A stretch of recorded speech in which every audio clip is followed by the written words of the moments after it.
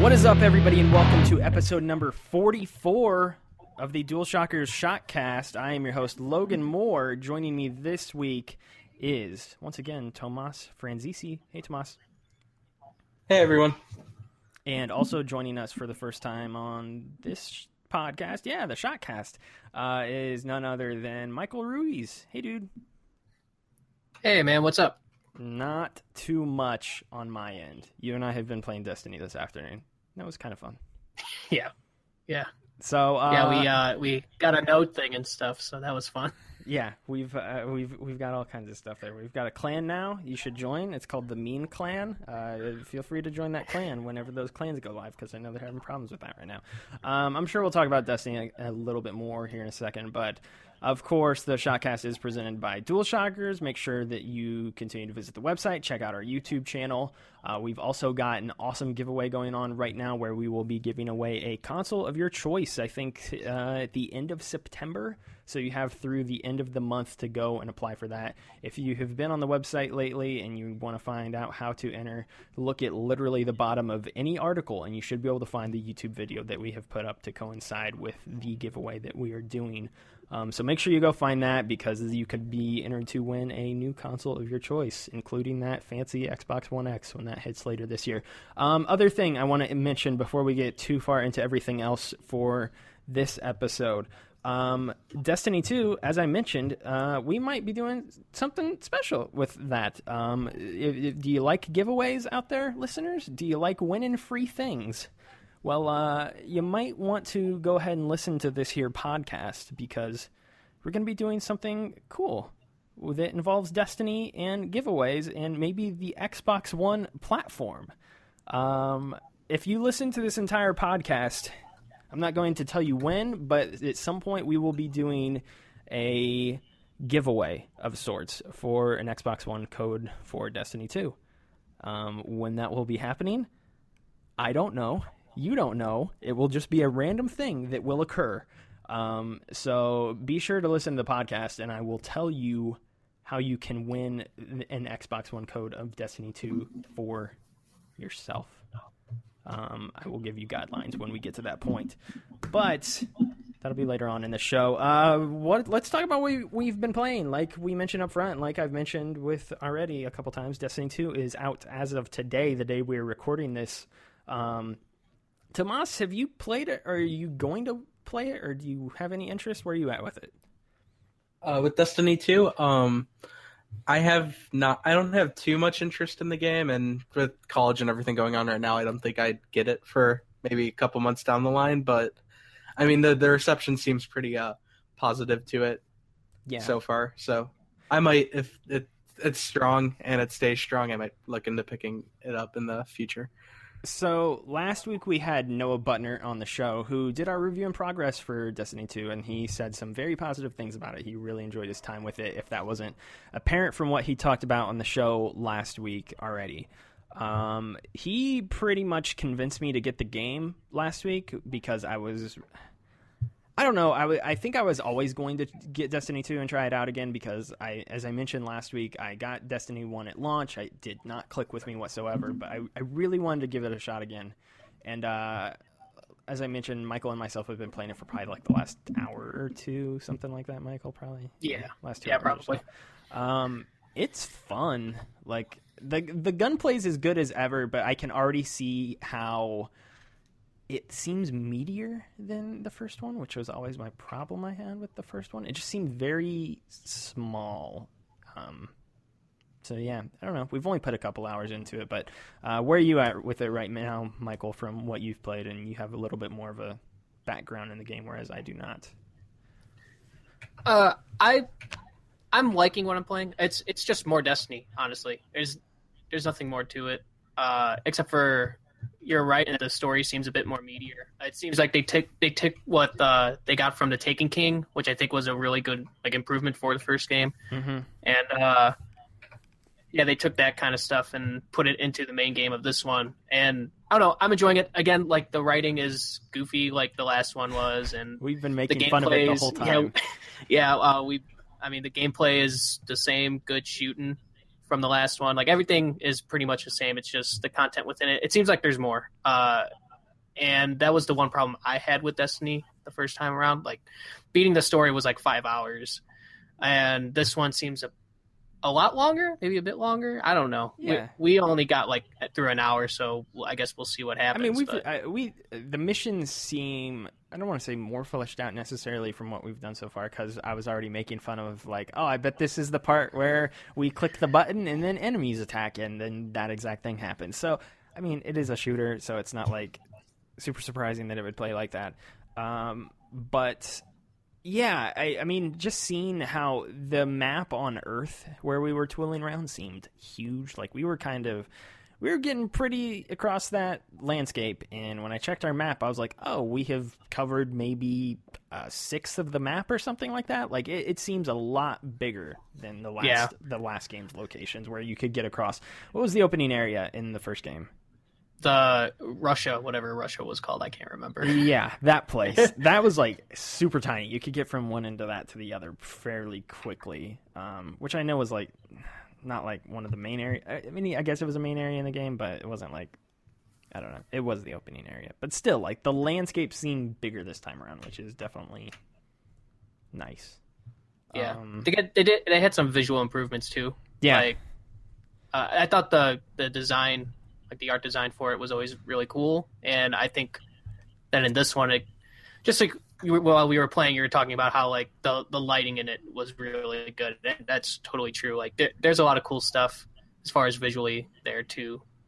Mm-hmm. So yeah, Destiny 2 seems good. I'm enjoying it. Like I said, we'll probably spend more time in it tonight if I had to guess.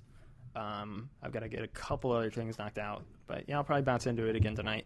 It's feeling, I don't know. I mentioned this to you, Michael, while we were playing, but I think I'm enjoying it just because it is so mindless in many ways. I've been playing so many serious, deep games lately, ranging from Hellblade to Pyre to Nier Automata, just a lot of philosophical, deep games that have all been phenomenal in their own right, but they have definitely worn me down. So to just hop into Destiny and shoot things left and right for a couple hours at a time is really satisfying right now.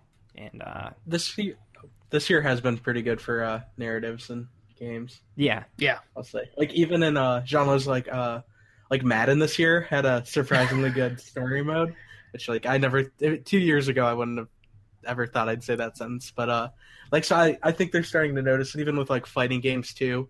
Mm-hmm. Tekken 7's wasn't that great, but Injustice 2 had a DC movie quality, take that as you will, DC movie quality one. So yeah, so I mean, they're getting their act together, I guess, developers. Yeah, it's so, when it comes to story. I think it is like I said, because of that. I think it's wearing on me though, because it's taking me a longer time to process each game as I play it. So I'm trying to play as much as I possibly can, but it's really hard when I don't want to just be blowing through these things flippantly. And I don't know, it just feels unjust to the games as I'm playing them, and I don't want to play games like that. But yeah, it's nice to space myself out and play some other things. What else have you guys been into lately? Because I've got a couple other things I can briefly mention, but we'll bounce to you guys first. Tomas, what else have you been into since you're not doing Destiny? This week, I actually, last week, I haven't been playing too much, but one thing I actually spent a lot of time with that I wasn't even expecting was the Plague of Shadows campaign for Shovel Knight. Because I had played the main campaign and I really liked the game, and then because I have Treasure Trove on the Switch, and so this week in some spare time I was just I'll try out the Plague of Shadows, and I was surprised for it's very detailed for the expansion, because while it is technically most of the same levels, they structure it around Plague Knight's special abilities, and there's even some new upgrade style things that they added, so it actually is like you can still tell it's like running off the same like engine and everything, but it actually functions like somewhat differently than a Shovel Knight. And they just announced the third one too, like King of Cards, yeah. They just announced that last week. And that looks different too with like, the whole card game aspect to it. So have you played have you played Spectre of Torment as well then, in addition? A tiny bit, not as much as like I went all the way through Plague of Shadows, but what do you think what do you think, what are some of your early thoughts about it? Because I've heard Plague of Shadows actually not poorly reviewed or anything like that from most people, but I've heard that the Spectre Knight definitely feels better from a gameplay perspective. The thing with Plague of Shadows is that it's much you're not directly like digging a Shovel Knight or attacking a Spectre Knight. Like you kind of have you're dropping these vials and you kind of use the same like attack to give you a boost in the air. So it plays a little bit differently, a little bit more methodically, in my opinion. So yeah, I think so. It's definitely quite different, which is what I said. Like what it was, I was surprised by. Yeah. But, yeah, that's something I've been meaning to get back into for a while because I bought the base Shovel Knight game or whatever on I guess 3DS and also eventually PS4 and Vita. That was before they went to Treasure Trove, so that rolls over for me as a customer who bought it before that. So I technically have access to Plague of Shadows and Spectre of Torment and eventually King of Cards as well. I've just not gone back to any of them. Shovel Knight is great, but it just never clicked with me. It's one of those games that I'm like, I can look at this and I can play this and I objectively know this is a phenomenal game, but I just am not getting a ton of enjoyment out of it. And that's with me and Animal Crossing. My opinion's like I've tried to play a New Leaf several times, and after like a couple days, I just like I can't anymore. Yeah, I don't know. I don't even know why.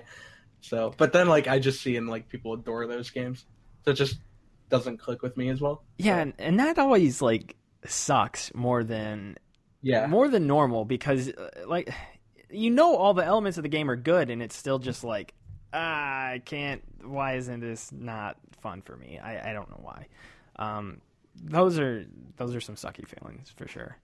You been into anything else then, and you just kind of bouncing around with some old stuff? That's mainly it. The past like day, I've been I played a bit of a Mirage Arcane Warfare because it actually had a because it's free day today. Yeah, which I had it before because I reviewed it, and it's kind of a shame what happened to that game because it actually is pretty fun, but the community just never was really like created for that game, so it struggled to keep servers up. So that's it like seems to be doing. Is that the? Wait a minute, am I getting? I think I'm thinking of another one. It's a spiritual successor of sorts to Chivalry, medieval warfare, where they have more magical abilities. Okay. I was thinking of what is the one that came out last year where it was like a first-person shooter with spellcasting abilities. Does that sound familiar to you at all? It either came out a year or 2 years ago. It's not Mirage, and we won't spend time trying to figure out what this dumb game is that I'm thinking of. But yeah, I can't think of that. Something came out a few years ago, and I remember a friend of mine bought it as soon as it came out for like $60, and he's like, "This game is going to be like the surprise hit of the year, man!" And then like 2 days later, I think he like sold it to GameStop. He's like, "No, that game was not good," and I'm like, "That was probably not a great decision." Michael, what have you been into lately? I mean, we talked about Destiny 2, and, I'm excited to try more stuff from that. But I did play a lot of Madden recently. Okay. So I played a bit of I mostly play franchise mode. That's like what I get the game for. I'm a boring person. I don't really do the Ultimate Team stuff, although I did get into it this time around, and I'm really enjoying it. I don't know what from this one that I'm enjoying that wasn't in the last one, but I'm really enjoying the Ultimate Team mode thing in the new Madden. And then I did play some of the story mode too. And I don't necessarily get why people are really really like it, because it feels like it's just like football trivia and little mini games within a narrative. And the narrative is okay. It's nothing like amazing or anything like that. But I don't know. It's fun, that's for sure. And I think it's something that with it, like the next Madden or whatever like that, if they add that to that, then it'd be cool if they could progress from it. But this one in particular, I just wasn't really that like keen on. Really, I don't know, something there that I'm not really into. That is in like the NBA 2K games, which I really like, and I really like playing those story modes. Even though what was it? Not the last one, but I think the one before that, I hated the story. I thought the story was garbage. Spike Lee one? Yeah, dude. The Spike Lee one was so bad, dude. It was so bad. But I did like playing it. What was that called? There was a name for that mode, too, and it's really bothering me that I can't remember it. It was, like the Journey or something really... No, the Journey's the FIFA one. Oh, is that the FIFA one? Yeah. And Long Shot is Madden. It was something along those lines, yeah, where it was just very like, what? Okay. Yeah. So yeah, I mean, I played a bit of Madden. Again, it's good. It's Madden. And then I've been playing some Nidhogg, which I ended up reviewing, and I really dig it. I've played a bit with some friends. It's a really fun game if you have friends, but it's totally not fun by yourself at all. Yeah. Because then it just becomes a time trial mode. So yeah, it's fun though. I remember we played that at PSX last year, and I wanted to pick it up, and I ended up reviewing it, and yeah, you gave really good. You gave it an 8 out of 10, right? I gave it an 8. Yeah, I've been playing that a bit here and there with my brother as well. Super fun together, not fun solo or online. Yeah. Oh, well, online is really like I had a really bad experience online. This just lag all the time, dude. Yeah. It was no good. And for a game that kind of requires some sort of precision, it was just not fun. Mm-hmm.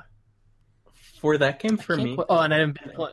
I was just gonna say. Oh, sorry. The one thing that kind of turned me off about Nidhogg 2 was the visual style, and because I mean I understand they don't want to sound petty too, and I see what like the kind of style they were going for, but I don't know, it just looks a little too like I don't even know the word to describe it. It's just a little bit off-putting, I guess, for me. Yeah, it's pretty ugly, but I think it works with what the game is, strangely, and that's I don't know. Maybe that's just me, but I think it works with what the game is doing. And personally, I never dug the 8-bit style of the first Nidhogg. That was the turnoff to me with that.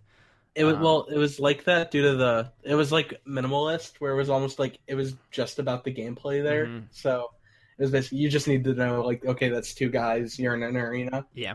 And so I think I understand with this game, they wanted it to be different outside of like the new weapons and stuff. So they were like, oh, we're going to do like this new visual style. Mm-hmm.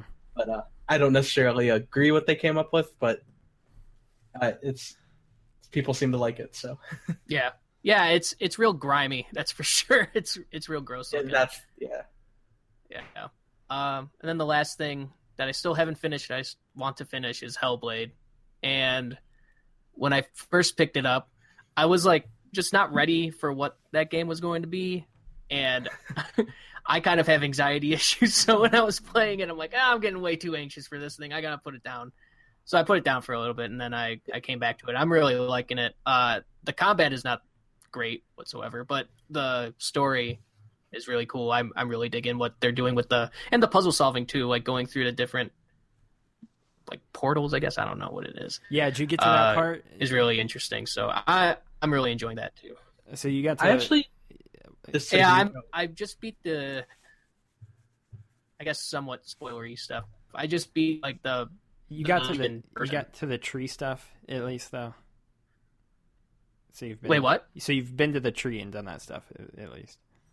I think. Yeah, I think you have at this point. Oh yeah, when you go up and climb the tree. Yeah, I did that. Yeah, okay. Tomas, did you ever finish that? Where'd you get with that? Yeah, I actually kind of have to disagree with the combat a bit. I actually kind of like that. I know it's kind of simple and repetitive, but I think if that game had like an ultra complex like fighting system, it kind of would have like been a bit distracting and overwhelming, especially with all those like heavy themes it was trying to like press on the player. And I think too with like how it was like, oh, if you die, even if it like how it basically says there's permadeath at the beginning of the game. I think they kind of wanted it to be simple enough where you could feel like you could win. You know what I mean? So I think it's as simple as it is for a reason, but I still think it's got good feedback. Yeah, that's Yeah, one of the stuff. strange things I've seen from some other reviews about the game is that the reviews will say like, "Oh, I wish there wasn't combat in it at all," and I'm like, "Okay, that makes sense. Like, I can get that because it does kind of play like a walking simulator for most of the game." But what's weird is when they say, "I wish there was no combat in the game," but in the combat that's there is bad as well, because it's like, well, if you don't want combat, then I agree with you, Tom. Then wouldn't you want more streamlined, straightforward combat? Because if the elements of the game that you're wanting to focus on are the walking around the world and the focusing on the characters and the development of the narrative, that kind of stuff, if that's what you like about the game, then I agree with you that I think the combat should be very, not dumbed down, but just very much more straightforward, and that's how it is in the game. If there was a crazy Devil May Cry DMC type combo system in the game, like they've done in some of their past titles, then yeah, I definitely don't think it would have worked as well as it did. Would have taken me out of the story as well. I beat Hellblade a few weeks ago, and it's really good. But Yeah. it It just felt a bit clunky for me. That was really the issue for it. It wasn't necessarily that it was simple. The other thing that like confuses me, and I'm not quite sure if it was for like cinematic or anything like that, I never know if I'm gonna die, which like works for it and doesn't work for it. Because the entire time, like I'm feeling like super anxious while I'm playing it. So like it seems like I'm gonna die, and then I just like randomly tap something, and then I'm not dead. I'm like, oh, okay, and I'm alive. And then I don't know. That happened to me one time. Like it was towards the very beginning of the game where you're like balancing on like a log or something, and I couldn't tell I was tipping over, and I thought it was just like a cinematic thing. And then I just see Senua like fall and scream to her death, and I was like, "Oh my god!"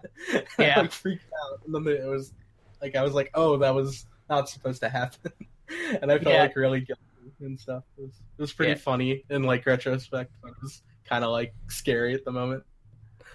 Yeah, same thing happened to me too. I was like super confused. I was like, okay. And then I tried doing it again. I kept on that first log that you have to go across. Yeah. I died like 3 times because I did not understand. I'm like, is this actually using the 6-axis thing? So I was like tilting my controller. I'm like, okay, this ain't working. And I thought I just had to go slower as I was going, but it turns out you just had to use your thumbstick to rebalance. So that was one of those moments that made me feel like a real idiot when I was playing the game. It's a pretty like realistic and like gruesome death animation too. Like as you see her like falling, so it's pretty messed up. Yeah. It definitely is. It was bad, but yeah, Hellblade's real cool. I'm really enjoying it. I just want to finish it really bad, and other things keep on getting in the way. Yeah, like I'm glad I finished that game in one sitting because it felt really good to me to do that. But by the end of it, I was just mentally and physically drained because of what that game is doing. And you guys are both playing with headphones. I know I told you to do that, Michael, right? Yeah, I am. Did you do that as well, Tomas? Oh, yeah, for the most part. Yeah, especially in the it's amazing for the beginning. Yes, I agree. Especially. Yeah. Like, yeah, that I don't know that. I think there's a name for the sequence, but like as she's rowing into like hell, it's the pretty, opening title sequence, I guess. Yeah, whatever you want to call it. Yeah. That opening cinematic I thought I saw a name for it. Yeah. Yeah, it's really it quickly gets you into the groove of what that game is going to be doing, because when it first started happening in that opening, I was like, oh, this is kind of annoying. I hope it stops soon. That does not stop the whole game. And I was like, that's the point. Yeah, like that's the point. Like 5 minutes in, I was like, this is really jarring. Like, I'm like, this is very stressful to me. And then like 20 minutes in and it was still happening. I was like, oh, that's the point. Yeah.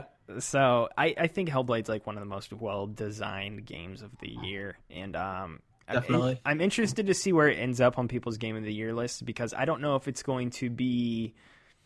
It's one of those things where it's like, are we judging Game of the Year based entirely on, like, this was my favorite game and that's it? Or is it like, hey, let's look at some qualities, like what if we were to say, is there a best game, like a obviously you can't be objective in that way, but like most well-designed, put-together game, like then I definitely think Hellblade is like on a very short list this year, and that is We do have both. We do have both Zelda and Mario this year, though. Yeah, and those games always sweep awards, and now it's competing with each other. And Xenoblade. We'll see. Yeah, Xenoblade. Xenoblade, the game that you're convinced is releasing this year. We'll have to see. It'll be like the last week of December, but it's coming out. Anything else you've been into, Michael? Last thing, I haven't played a lot of it, so I won't really go into detail. I played a little bit of Absolver, and it's like Kung Fu Dark Souls, kind of. It's real cool. It's got a lot of style. It's very... I don't know how I feel about it, because I hate Dark Souls. Like, I play Dark Souls, and I think it's a really good, well-designed game, and then I die too many times. I'm like, you know what? This is not for me. I'm putting it down, and I hate it. But Absolver is fun because when I was playing, like some random guy just was like, oh, I'm going to help you out. And in this world, like, the people who show up on there, like the real people who show up on your map, could actually just kill you. Like, it doesn't matter. It's basically playing on a PvP server for World of Warcraft or something like that. So I was just, me and this one guy were just mowing through people throughout the entire map, just like killing people. So that was really fun. But yeah, it's got a really interesting combo system. You learn attacks as people are attacking you. So like if somebody attacks you and they use the move consistently all the time and you block it successfully, and if you beat that person, you'll notice like a meter go up. And once the meter goes all the way up, then you can learn those combos or learn that move and then enter into a combo that kind of reminds me of the game Remember Me. Do you remember that game? Do you remember at me? all? That was the Life is Strange devs. Yeah. I know of it, but I never played it. Yeah, so in Remember Me, you were able to like make up your own combos, and different combos would be more effective depending on what moves you would put in there. And Absolver kind of does the same thing a little bit. It's kind of more of a fighting game element almost in it. Like I've played Absolver, so I know what you're describing. But yeah, I mean, and I know there's like distinct combos in fighting games, but like how you can string those together into like these like huge combos. I think that can be transitioned to a number of genres in different ways. And yeah, I think Absolver does that in like more of a 3D PvP environment. Yeah, it's really cool. I'm really enjoying it. I'll probably play a little bit more later on once I'm done with playing the monster that is Destiny 2 and then finishing Hellblade. but yeah, I'm really enjoying it. I think it's a really cool game. I'm happy that it's been pretty successful with Devolver right now, so that's cool. It's definitely one on my list that I'm looking to check out before the end of the year. As for if I will get to it, we'll see. I don't know. I've got an eye on it, though, for sure. As for myself, quick hits. I will just run down some things. I played Pyre over the weekend. Pyre's pretty good. We gave it a 9.5. I like Pyre. I will just make it as short and sweet as that. Pyre's a pretty good game. I also played a little bit of Farpoint because I finally got the gun bundle. I only played through one level. It's probably the prettiest PS of VR game I have seen so far. Controls really well. Made me a little sick with the movement, which sucks, and made me want to put it down really quickly. But gonna try to put more time into that one because I've been trying to make sure that I have more VR games to play, and there's luckily a few coming out that I'm excited for. So I'll probably put some more time into that when I get the chance because I have to be in the right mood for VR and I can't be tired and all that other stuff. I don't know. VR is kind of a headache to set up and then also be in the mood for at times. So it's a little bit of a struggle every now and then. In addition to that, I played the Crash Bandicoot Insane Trilogy. Yo, Crash Bandicoot is ass. Those games are worst awful. game ever. Those games are freaking terrible. Really? I'm not kidding. I have no connections to them as a kid. So I purchased this basically on just, it's Crash Bandicoot. Everybody loves these games. And I tried to play them. Freaking hate them. I have one question for you. Did you play a majority of 1 and only a couple levels of 2 and 3? No. So I played 1 for a while. Because one's the worst. I played one for a while. I played the most of one. I'll say that. I played it for like an hour, hour and a half. Yeah, that's the worst game. I played some time into 2 and 3. I played the entire island of the first one. I was like, yo, this sucks. And everybody was like, yeah, you need to play 2 and 3. So I went and played 2 for about an hour. Still hated it. Went and played 3 for like the first 3 levels. And I was like, yo, this still sucks. Those games are just, I think they suffer. The positive things I can say about 2 and 3 is I could definitely feel a control difference in Crash. I could feel how he was a little bit tighter and how your moves were a little bit more precise than they were in the first one. And the hitboxes and things like that were a little bit better. I can see how those two are better. I still just don't like the level design whatsoever. And when those games came out a couple months ago, or in June, when that collection came out, everybody's like, oh my gosh, I forgot how much Crash Bandicoot is hard like Dark Souls, blah, blah, blah, blah, blah. Dumb stuff like that. It's not hard because it's necessarily hard. It's hard because the games are designed like garbage. That's harsh to say, I know.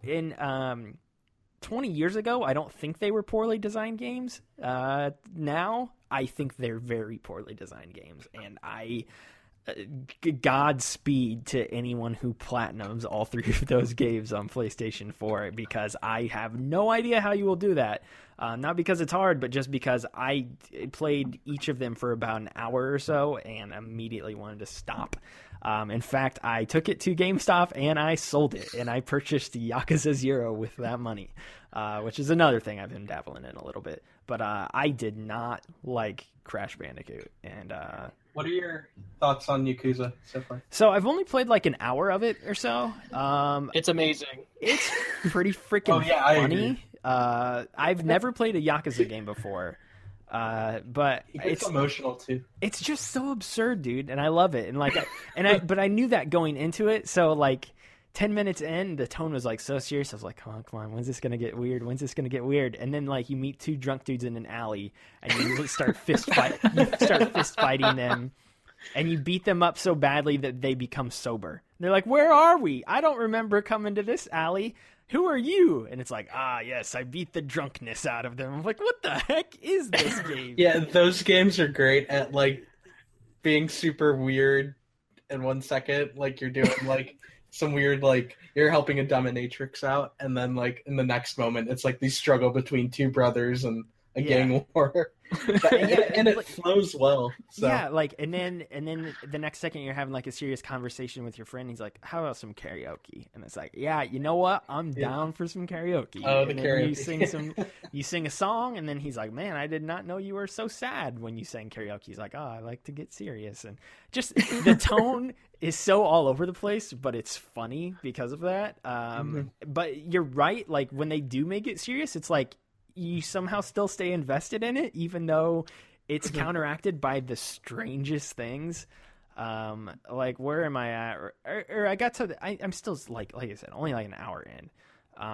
But the game opens up and like your dude, I forget his name, beats some dude.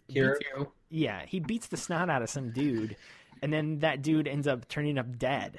And he's like, oh my gosh, he's dead? I'm like, I've never killed anyone before, blah, blah, blah, blah, blah. I'm like, yo, we just beat people's heads against brick walls out in this back alley like 5 minutes ago. You want to tell me you've never killed anyone? And like everybody in the town is like spazzing out because this one dude turned up dead, and he's like, oh my gosh, there's been a murder in the town. And it's like, yo, like we're beating the snot out of people with garbage cans, and I just found a milk bottle and I beat it to that dude's face in with it. Like it's just so zany that you can't help but laugh while playing it. And the combat felt pretty good too from the brief time that I've had with it. Once you get into the different combat styles and stuff, like you're super early on. Like give it like 10 more hours and you'll be in the thick of like, both the like emotional parts and the gameplay, and it's really fun. Yeah. You get to that point. Yeah, like I said, pick up the remake at some point. Yeah, well, that was the thing. I almost bought Yakuza Kiwami, and I've been wanting to get Yakuza 0 for a long time. I think I've talked to you guys about that. But Kiwami came out, and I was like, maybe I'll start there. And I talked to some people, and they're like, yeah, Kiwami's really good. You should check that one out. And then I had some other people who were like, no, you should check out 0 first. And I was like, I have this Crash Bandicoot game. It freaking sucks. GameStop has given me $35 for it. I will just splurge and get the more expensive one. So I got Zero instead. And I'm enjoying it so far. And I wanted to see the 80s stuff, the 1988 Tokyo, more so than I wanted to see the 90s and modern day stuff. So I'm glad I went with Yakuza 0 instead. I'll probably continue. I don't know if that's going to be anything I'm going to dedicate like all of my focus to, but it might be something I start bouncing into periodically for like the next month or so. Yeah, the engine's a little outdated. I mean, or it's not really. Yakuza 6 is completely new. That's like the big draw of that game, right? That engine was great. I like the 20 minutes I played at E3. Just like it's like all your small UI problems with Zero, how there's like a ton of loading screens and it feels a bit segmented. Like 6 is basically completely open for the most part. Like stands a couple menus when you're stuff. But yeah, so that's why I was surprised. I guess their new Fist of the North Star game is running on the like Zero and like remake engine. So which I found was a little weird and disappointing. Yeah, I'm wondering. I know that's weaker, but do we know if Yakuza Kiwami 2 is going to run on the 6 engine? I don't know if they said that yet. Because 6 is already out in Japan, correct? Yes. Yeah, that's what I thought. So if Kiwami 1 is running off of the Zero engine and 6 is out, then Kiwami 2 you would think would run on the 6, but I'm not certain about that. I would lean towards yes, but don't take my word for it because I do not know anything about these games. Yeah, Yakuza's cool. I'm glad I'm finally playing it. Yeah, it's in Yakuza 6's engine. Okay, cool. That's what I thought. Yeah. I like that game though. I look forward to playing more of it whenever that will be.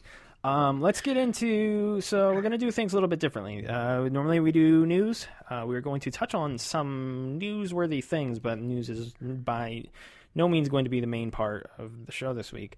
So the only thing we really need to touch on here is that PAX West was a thing that happened. Some call it PAX West. I call it that. We had Jordan Leffler. Yes, Jordan Leffler was the one from our site who attended PAX West, and he has been putting up loads of coverage from the 4 days he was at the show, which you may have been reading up on the site. We have a variety of interviews with a bunch of different developers. The biggest one is with, is it Tabata from Final Fantasy 15? Is that his last name? Yeah. Yeah, we had an interview with Tabata about Final Fantasy 15, both kind of a debrief about the game's release last year, as well as some of the new things like the Assassin's Creed DLC that is coming to the game, in addition to the Pocket Edition that they recently announced for mobile devices. We touch on all different things Final Fantasy 15. It is a massive interview with a ton of worthwhile information. If you are a Final Fantasy 15 fan, which I think a lot of our readers and listeners are, you should definitely check that out. I think there's a lot of good stuff in that interview, and we were lucky to talk to Tabata.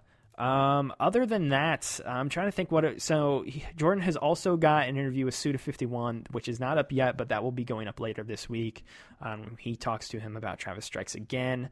We've already broken out some news stories about that, with Suda talking about the potential for that game staying on Switch, or if he'll bring it to other consoles later.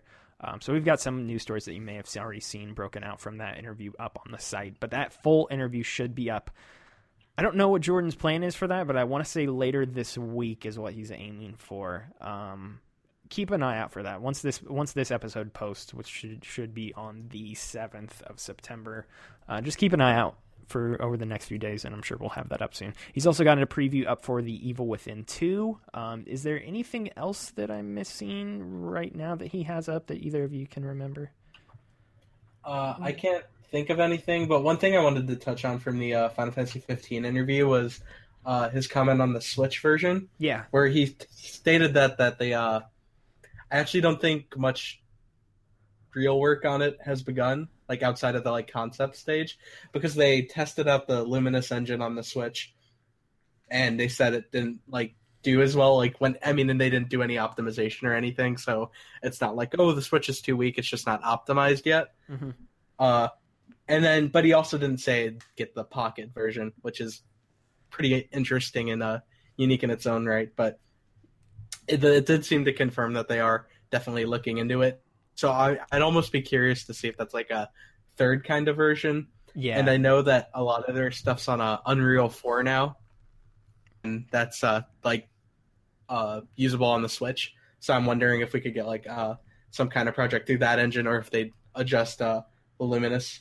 Maybe they'll do it in the vein of World of Final Fantasy, where you got the chibi characters and stuff like that. That'll work. Just do a screen-for-screen remake, except with chibi characters instead. That'll work out perfectly. Everybody will love Noctis and the boys like that. That's they kind of look like that in the mobile version, I guess. But yeah, it's interesting how you'll have that span from like the Pocket editions, like very chibi-esque graphics, to like the 100 and something gig like Windows version in like 8K or like 4K. Yeah, exactly. Jeez, dude. Game install sizes are going to be crazy. I mean, they're already getting kind of crazy, but I can't even imagine when it's going to be in like 5 to 10 years. Like some of those install sizes are going to be insane. But storage will probably be cheaper by then, so who cares? Yeah, there's all kinds of PAX West stuff that Jordan is working his tail off to get up. As I said, I'm sure more of it went up today. I'm sure more of it will go up the day this posts, and I'm sure more of it will go up tomorrow. Actually, I'm not sure about any of those things, but seeing how he's been working at this stuff, that's what I would assume. That stuff's going to continue to stagger out for the next few days. So just keep an eye on it, and as I said, check out that Final Fantasy 15 interview if you have not already, because there's so much good stuff in there. So since there's not a lot of news this week, I wanted to talk to you guys this week. We're going to have a little topic of sorts. This is not from any readers or anything like that, or listeners, I guess. But if you want to submit a topic, you can do so by joining the DualShockers Discord group, where we have a mailbox that you can send us questions and topics into, and we will read them on the show and have a nice little discussion. This week, I wanted to simply ask you guys, like, who are some of your favorite developers in the industry, if not your absolute favorite? This comes from me watching the Double Fine Adventure documentary. I don't know if either of you guys are familiar with it or have watched it yourselves, but it's the documentary series that Double Fine created when they did the Broken Age Kickstarter, which happened all the way back in 2012 or 13. It's been a while now at this point, as strange as that is, because it seems like it happened just yesterday. It's a 20-part documentary detailing that entire game's development, and I watched it over the span of the last 3 or 4 days, and it's probably one of the more fascinating things I've seen covering the games industry in a really, really long time. Like, I don't know. I love the stories of development, and to see a developer be so open about their process over a span of 3 years was fascinating. If you have not watched it, I think you should do so. They have the entire thing up on their YouTube channel. You can find it if you look up Double Fine Adventure. But yeah, I've really always loved Double Fine's games. Psychonauts and Brutal Legend are two of my favorites. I thought Broken Age was great as well. Plus, I like all their old adventure stuff. Like everything that studio has done, even though Grim Fandango and Day of the Tentacle and all that stuff wasn't technically Double Fine, everything that studio has ever put out, I have found enjoyment from in some way or another, even if Tim Schafer is not the lead director on the project. I just think that studio is doing a lot of cool things, and they're into publishing now, which is also cool. And they're publishing all kinds of cool games. They've always been like a soft spot for me within this industry. While there's like some bigger AAA studios that I really appreciate, I think Double Fine is like one of my personal favorites. Enough about that though. Where are you guys at?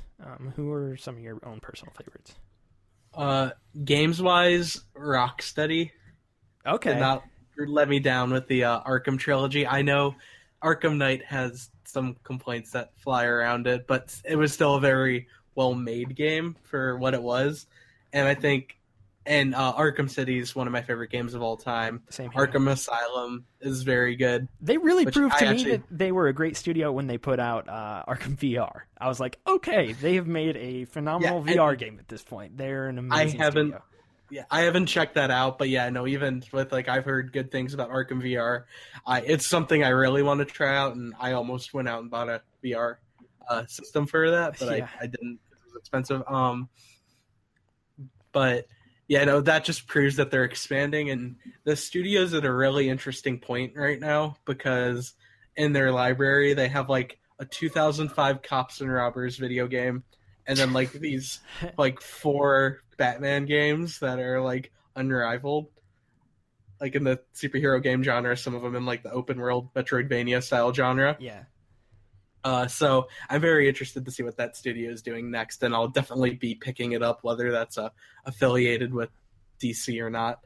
Which you think it would be because they have the rights to use that stuff, if I'm correct, right? Because they are owned by Warner Bros. Warner Brothers also has a variety of IPs. They could be Yeah. working on an Animaniacs game, before all we know. There's the Harry Potter one that everybody's screamed Yeah. for forever, which Yeah, so I'm interested in whatever that studio's doing because they have a wide range of IP. They could create their own, and so definitely one I'm going to keep an eye on. I don't know when we'd hear from them next, but what do you personally hope from them?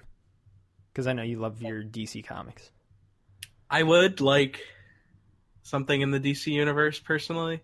Whether that be personally, one thing I always thought that this is kind of goes a little bit away from their Rocksteady, but I always wanted to see some kind of multiplayer element, even though I'm not huge in those games, like where it could be like Batman and Robin, like going through Gotham together, and it's like 2 players or something like that. So I'd love to see them tackle some sort of multiplayer thing like that. And there's that. And really, though, I don't have any concrete ideas myself. That's why I don't work at Rocksteady. But I'm just interested to see whatever they do next. Michael, what are some of your... Just kidding. We're going to do the giveaway. So, here's what you need to do. Destiny 2 code for Xbox One. If you want the Destiny 2 code that we mentioned at the start of the show, I want you to go to our DualShockers Discord. I want you to go to the Shockcast mailbox tab. You need to tag me in the post, so at Logan, and I want you to say simply, all you have to say is simply the following phrase, and you will win yourself a Destiny 2 code for the Xbox One. I love the Shockcast! Exclamation point.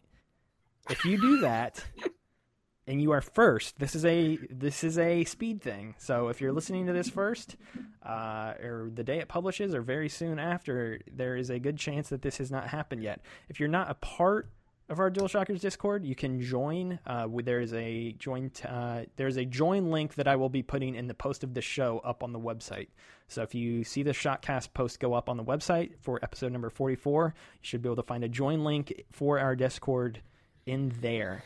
Join, go to the Shotcast mailbox, tag me, I love the Shotcast! Exclamation point. And I will be reaching out to you privately to give you, or maybe not me, somebody will be reaching out to you privately to give you an Xbox One code for Destiny 2. You have the rules? Good luck. Which words are capitalized in that sentence? The capitalization does not matter. Will not be that much of a stickler. You got to tag me. I love the Shotcast! Exclamation point in the Shotcast mailbox. Thank you for listening. If you do so, Michael, what are some of your favorite developers? I would say that my all-time favorite developer would probably be id. Okay, Id interesting. Software.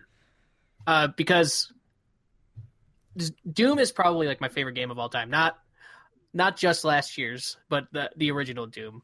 I love last year's Doom. I think it's like one of the greatest games of all time. I absolutely enjoy that game. I adore it.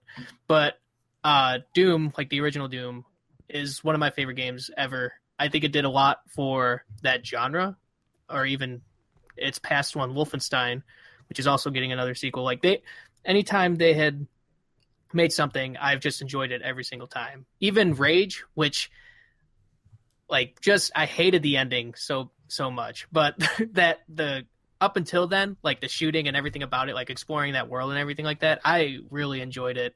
Just that ending was garbage, but I feel like they've always been the best at making a first-person shooter. Like I've always thought that their shooting mechanics have always been better than anybody else's, and I enjoy first-person shooters a lot.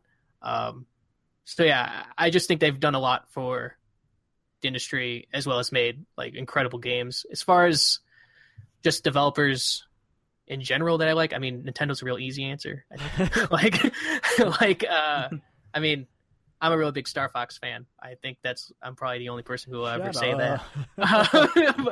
but like Star Fox is like one of my favorite is my favorite Nintendo franchise. So like I am very much an unabashed Star Fox fan, and I hope that Star Fox Zero would come to the Switch, even though it was hot trash.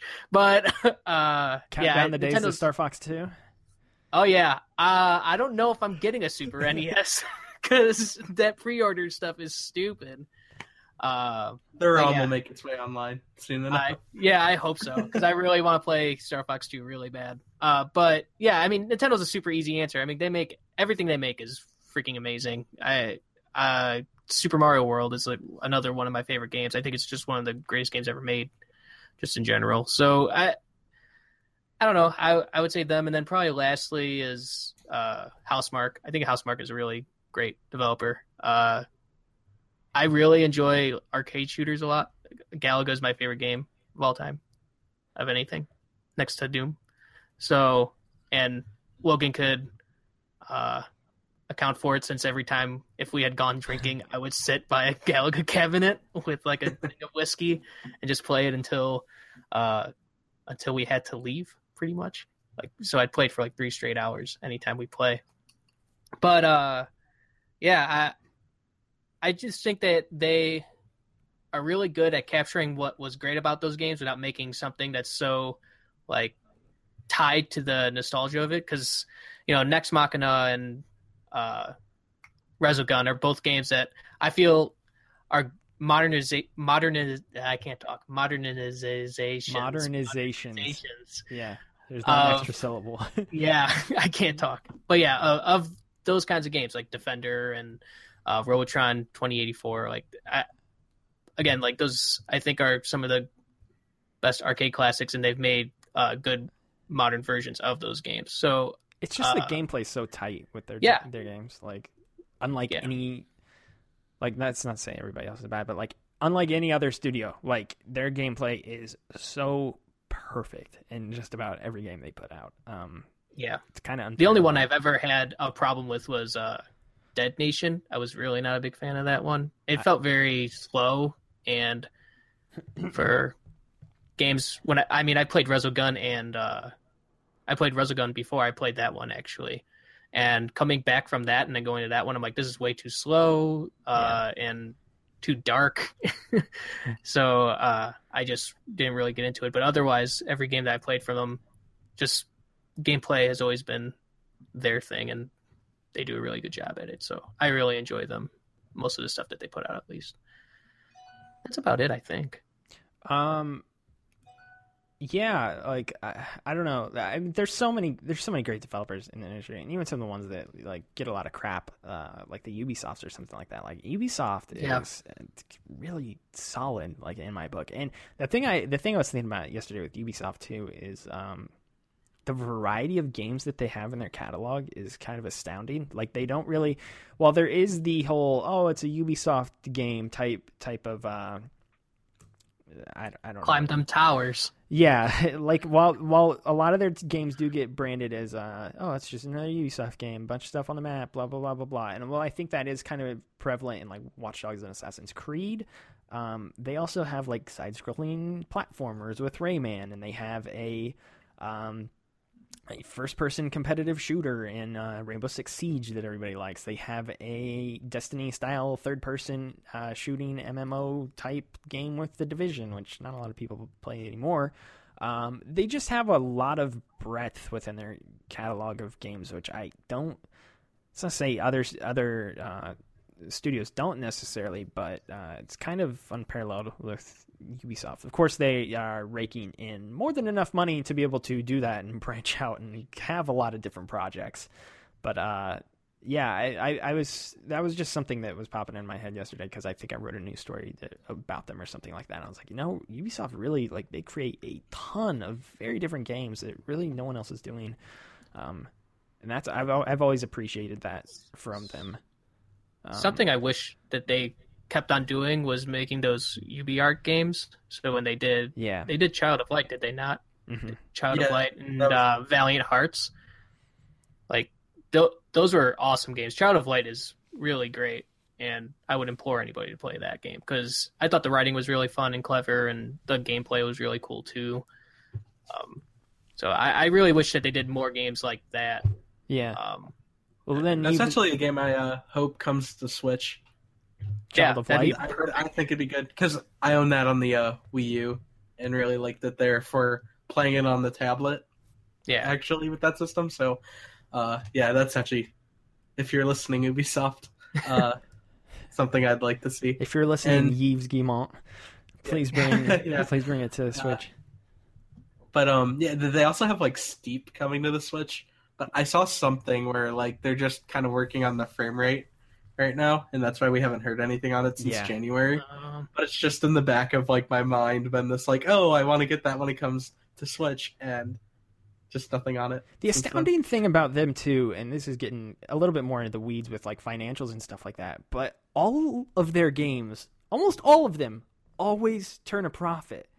Even the ones that get like really negative feedback from at least like the internet at large, or it's like, oh, The Crew, that's a sucky racing game. No, dude, The Crew had like 12 million players lifetime or something crazy like that. You mentioned Steep, which seemed like it just came out and it just came out one day and no one ever touched it. Nah, Steep turned a profit for them. Like the games in their catalog that even seem like smaller when they release, and it's like, why is Ubisoft doing this? Why are they wasting resources to do this? Like they end up making them money in the end, which is I think pretty crazy when you think about it, I guess.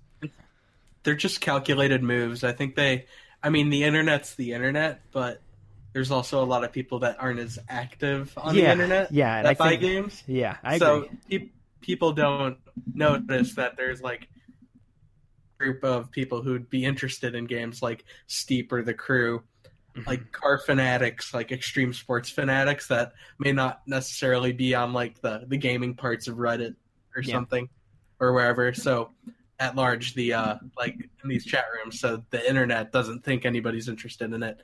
But I think they just kind of can tell, like, especially with Steep, because there hadn't been an SSX game or anything like that in a couple of years. The last one, like Shaun White snowboarding or something like that. Yeah. Like I know Criterion was working on something, but they like canceled it to work on Star Wars.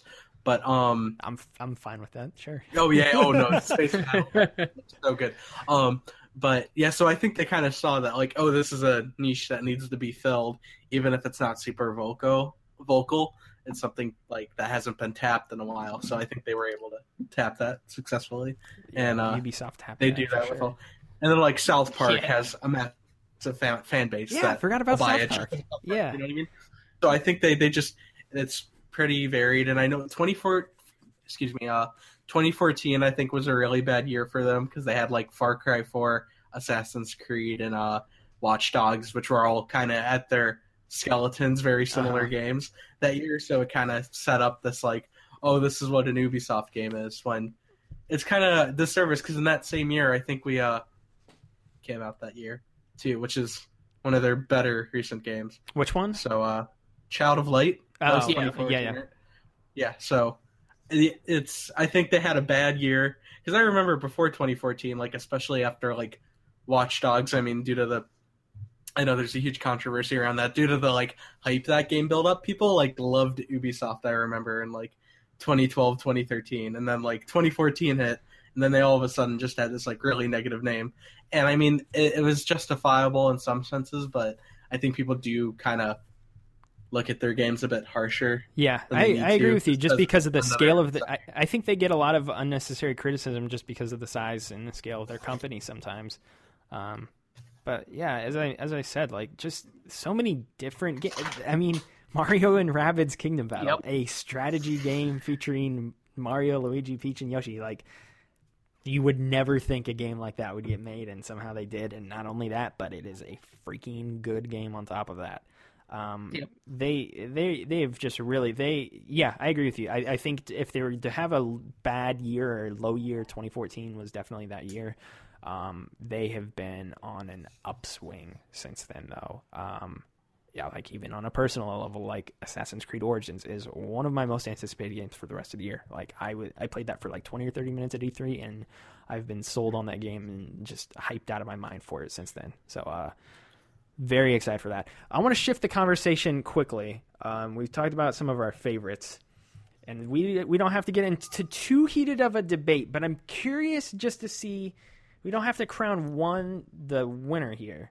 But if you were to say the best developer, not necessarily your favorite, but the one you think stands above the rest in the industry, the developer who consistently sets the bar, who do you think it is? And to make things a bit easier, I have a short list here, and I want you guys to see what you think here. Nintendo, obviously. Naughty Dog. Rockstar. Blizzard. And this is I put the fifth one on there. I totally forgot about Blizzard. I put the fifth one on here, and I think we can probably take them off at this point in time, even though their track record is unreal. Valve? Would Valve still be up there? Nope. Like, they don't make they're games? Steam now. They don't make games anymore. I think, they don't. They make, like, updates for their games. But I honestly have to say, I can see arguments for the other ones, but Nintendo, I don't mean to sound like a fanboy, because I'm not. The Xbox was my first home console. But did you have a Game Boy? Nintendo, but I actually played a bunch of movie tie-ins on it. Like, I wasn't even playing the Nintendo stuff for a while on that, like, until I had an Xbox. But it's Nintendo, just to me, ever since the 1980s, say what you will about their business practices, from Super Mario Brothers to Breath of the Wild, they're innovating. And while they're not without their bad games, they have their underwhelming, like, Ultra Smash and like Yoshi's New Island, which are subpar titles. But I just think Nintendo, one thing I've always loved about them is that even if their systems don't have a ton of games, like with the Wii U, I liked a lot of the first party Wii U titles that they put out on there, and even otherwise, like, they find ways to innovate on every console and everything they do. So while Blizzard may sell a ton, and Rockstar has GTA, which set the stage for open world games, which Nintendo actually strangely done now themselves. They kind of caused Grand Theft Auto 3. I remember I watched a video where they kind of talked about it, where Body Harvest was this game from what became Rockstar on the 64, then the Nintendo 64, and it was like this open world game, and Nintendo kind of didn't want them to do that on the system, so they ended up like splitting off and getting it published elsewhere. But but so it's kind of funny because Nintendo almost had a hand in creating that genre too, and so Rockstar is very influential. I mean, all those companies you stated have been very influential, but honestly, Nintendo, just from the start till now, like this year even, they've proven that, like, they can still innovate, which is why I'd say they're probably the best game developer. Without, I mean, and I know that sounds a bit fanboyish. No, I don't think it's. I mean, there's a so. great case to be made for Nintendo. That's why I put them on that list. It's quality. Like a majority of their titles, That's of course, no company's perfect, but I just think with a majority of the titles, like that Nintendo seal of quality, it like is there for a reason. Yeah, like that was the one thing I was gonna say, is that I think the reason why, and we feel free to add some more to this list as well if there's any that, like, these were just the ones that came off the top of my head when I was just thinking here quickly. I think it just depends on what you value as well, like as a gamer. Like I do agree with you, like the quality thing with Nintendo, like their games come out and they are nearly perfect still in an age where day one patches are like so common. And that's not to say they don't ever put out a patch or anything like that, but like when their games ship, they are like complete games that have been so finely crafted from top to bottom. Yeah, I agree. I think the quality is what sets Nintendo apart and puts them on like a short list. The only negative I would say about them is that when they have a bad game, they have a very bad game. Like I don't know. Maybe that's unfair. But Yoshi's New Island was very I'm thinking bad. of things like Metroid Federation Force, where it's like when people don't like a game, they do not like a game that Nintendo Federation put out. Force was a fine game. It just was not the right Metroid game for that time period. Yeah, like I agree with you. think if Samus Returns and came out, Metroid Prime 4 was announced like before Federation Force, people would have been fine. But due to the fact that and Federation Force is also a title I think in retrospect, maybe in like it may not even be for like 10 years if like gaming is still exists then. Who knows? But better. yeah, I know. I hope jobs. so. I don't know what's going to happen. But I think it's something people are going to look back on, and it's kind of almost like Resident Evil 5 in a sense, where it's like this co-op focused game that's pretty different from the rest of the series, and it's kind of bad if you're comparing it to like other like. But it's competent and fine in its own right. It just came out at a really bad time for it to be like the first Metroid game in 6 years after Other M, which wasn't received that well. And then they're like, oh, here's a multiplayer game without Samus with a really weird art style and a Rocket League-esque multiplayer mode. Yeah. Like, I think people were just kind of like, where's Metroid Prime 4? Yeah, that game just got sadly, a lot of... but, I don't know. Yeah. Maybe their games... So maybe their games don't bottom out as bad as I was saying, but yeah. And like I said too, I mean, even to prove I'm not a fanboy, I gave Metopia a 5.5. I don't think that was a particularly no one thinks you're, good no one game. thinks you're a fanboy to say Nintendo. No. But yeah. So it's just like you said, when Nintendo puts out a bad game, they can miss the mark pretty bad, like they did for me with Metopia. It's just I think it's more of like a Yoshi's New Island. It's more of like just they aren't reading their consumers type thing, which I think is a grievance with them. But that's separate from the development of the games, I guess. I don't know. No, go ahead. For every Metopia, they have like a Zelda Breath of the Wild in the same year. You know what I mean? Yeah, they counterbalance pretty well. I think the Nintendo quality is what stands out. For Blizzard, it's like they keep creating like these massive properties that have legs for decades. The problem with Blizzard though, is that they never like make anything revolutionary. They just kind of innovate on something else. So that's why I wouldn't say them. Yeah. But I think they take like the 2 spot, honestly. Because their qualities, yeah. They just you can go. Sorry. So I just feel like that they make games that kind of go beyond just gaming. Like you could go up to anybody and anybody would know what World of Warcraft is or what Overwatch is now. They might not know what StarCraft or Diablo is, but they'll definitely know what those two are, like the World of Warcraft and stuff. So I just feel like that they've made games that, I guess like Rockstar, which is GTA though, like they make games that are just go beyond just the gaming fan base and people outside of that would know. And they're really good. And they're not just like these games that are just well known. They are really good games. I played World of Warcraft for way too long of time. but yeah, like I think Blizzard would get the number 2 spot. I'm with you. Like Nintendo's number 1 for me. So, and I'm kind of fanboyish, but I will say that like everything that, or most of everything that they've put out, like I feel like is solid. I feel like every year they come out with at least like 1 or 2 solid games, no matter what. Yeah, and as Tomas pointed out too, like they have a track record that goes back 30 years at this point. So I think it's easier to look at their breadth of work over that span of time and be like, oh, Nintendo, obviously, whereas some of these studios have only been making games for 10, 15, 20 years, something like that. Yeah. Naughty Dog on the list, like. They make Crash Bandicoot though. I think Naughty Dog. I think it depends on how much weight you put on narrative in games if you want to make a case for Naughty Dog, because their writing is unparalleled. Like while I had problems with The Lost Legacy, the writing was not amongst amongst some of the issues that I had with that game. Like they are phenomenal storytellers over there.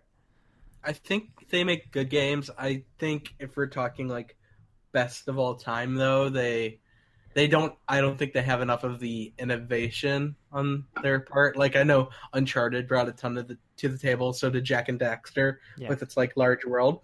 And so they usually come with like these one huge new interesting element with each of their franchises that they like begin, and they're all super high quality. So like Nintendo, they're pretty much like, there hasn't really been a bad game from Naughty Dog unless you're Logan, who thinks the Crash Bandicoot games are bad. They're bad.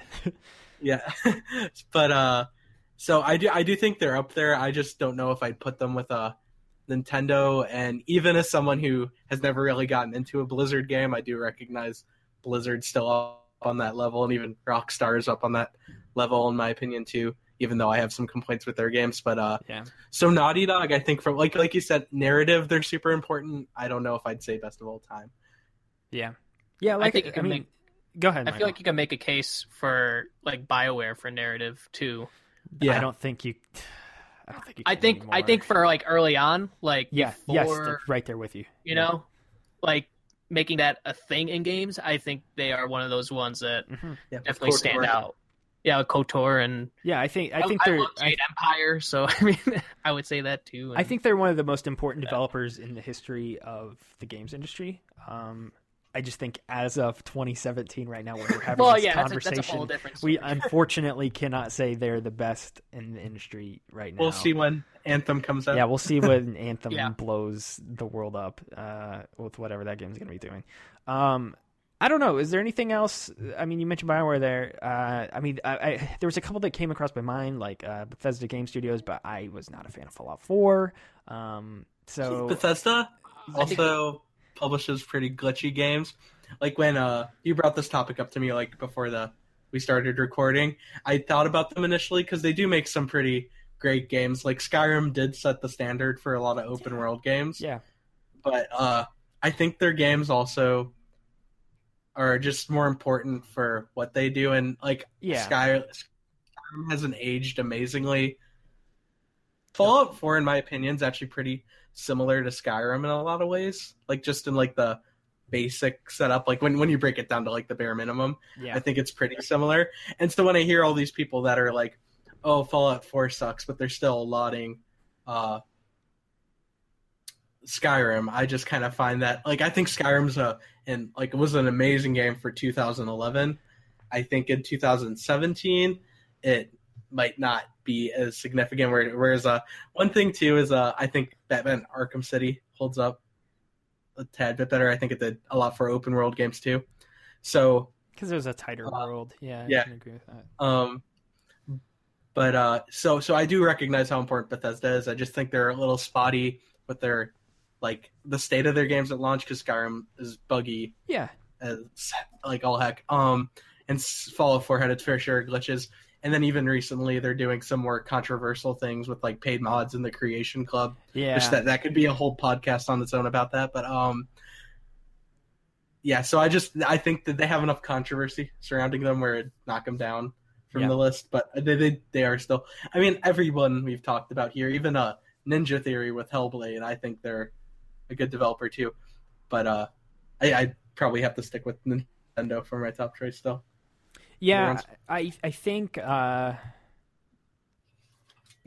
examining it, I think I'm good with saying Nintendo. So there we go. DualShockers, best game developer ever, or as of right now, or whenever this random topic was decided, is Nintendo. Congratulations to Reggie Fils-Aimé and Kimishima and the rest of the guys over at Nintendo. We'll send the award in the mail. That's never gonna happen. I made the trophy in my backyard, so it's all ready to go. We'll ship it to Miyamoto's house. Yeah, I know his address. So 1-800-JAPAN is what it is. 1-800-JAPAN. I thought it was 1440 Mushroom Kingdom Avenue. I thought that's what it was. No, that was his prior residence. He's not there anymore. That sucks. That was a nice place. He's on a Wii U street now. Let's move into new releases, and then we are going to get the heck out of here. It's already late in the week by the time this goes up, so you should probably know what has already come out this week if you are interested. So it's probably a little bit redundant to even go over this. But guys, we got to talk about that Knack 2 that's out. Knack 2 is a game. That's the only game of this week with any relevance. It is the only game that is out this week. Get in on the Knaction, as I like to say. Mm-hmm. Yeah. You see, the Knack games are the epitome of missed potential. In my have opinion. Have you played the second one? Because I legitimately want to play Knack 2. The second one just looks like a more polished version of the first one, which the fact of a platformer with a character that is made up of a bunch of individual parts, there is so much you could do with that I feel like they're just like, oh, you can be small, medium, or large, but and they just break it down to that. And Knack 2 seems to be doing a little bit more where you can kind of change your size a bit more frequently. Yeah. But I almost think the game would function better if and I know I don't even know if the PS4 technologically could handle this, but too much Knack for the PS4 Pro. But yeah, just if the environment could create them, and I just think if it was a lot more dynamic in how he was built, and he instead of punching punching a box and getting new bricks attached to your character or whatever those dumb things are that Knack's made up of. Imagine a Lego game, kind of that's almost what I think a Lego game could be. If it's not Minecraft, it's I think between Minecraft and Knack, you have a good game. Is what I'm trying to say. Yeah, just that very narrow gap between those two games. Just find a way to merge those two together, and you'll have a great Knack. You can quote me on that. I think I legit do want to play Knack 2, and I have no idea why. I will at some point. Me and my friend have agreed to play through it together in co-op mode. I hear that's good. So we'll see how that is. I will maybe talk about that if I do that within the next few weeks on the podcast. Speaking of Legos, Lego Worlds is out on the Nintendo Switch as of Tuesday, so that is in stores now. The day we are recording this, Destiny 2 is out, of course, as we mentioned, on PS4 and Xbox One. Never heard of it. Yeah, whatever that is. PC version's next month. Don't know the exact date, but the 24th. Sure, we'll go with that. It is the 24th. Michael's the Rain Man of video game release dates. I don't know if that's a good thing or a bad thing.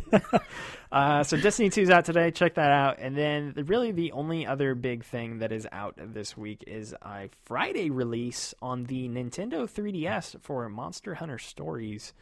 I don't know if this is on either of your guys' radar, as I am not a Monster Hunter guy. This also seems to be a very different type of Monster Hunter.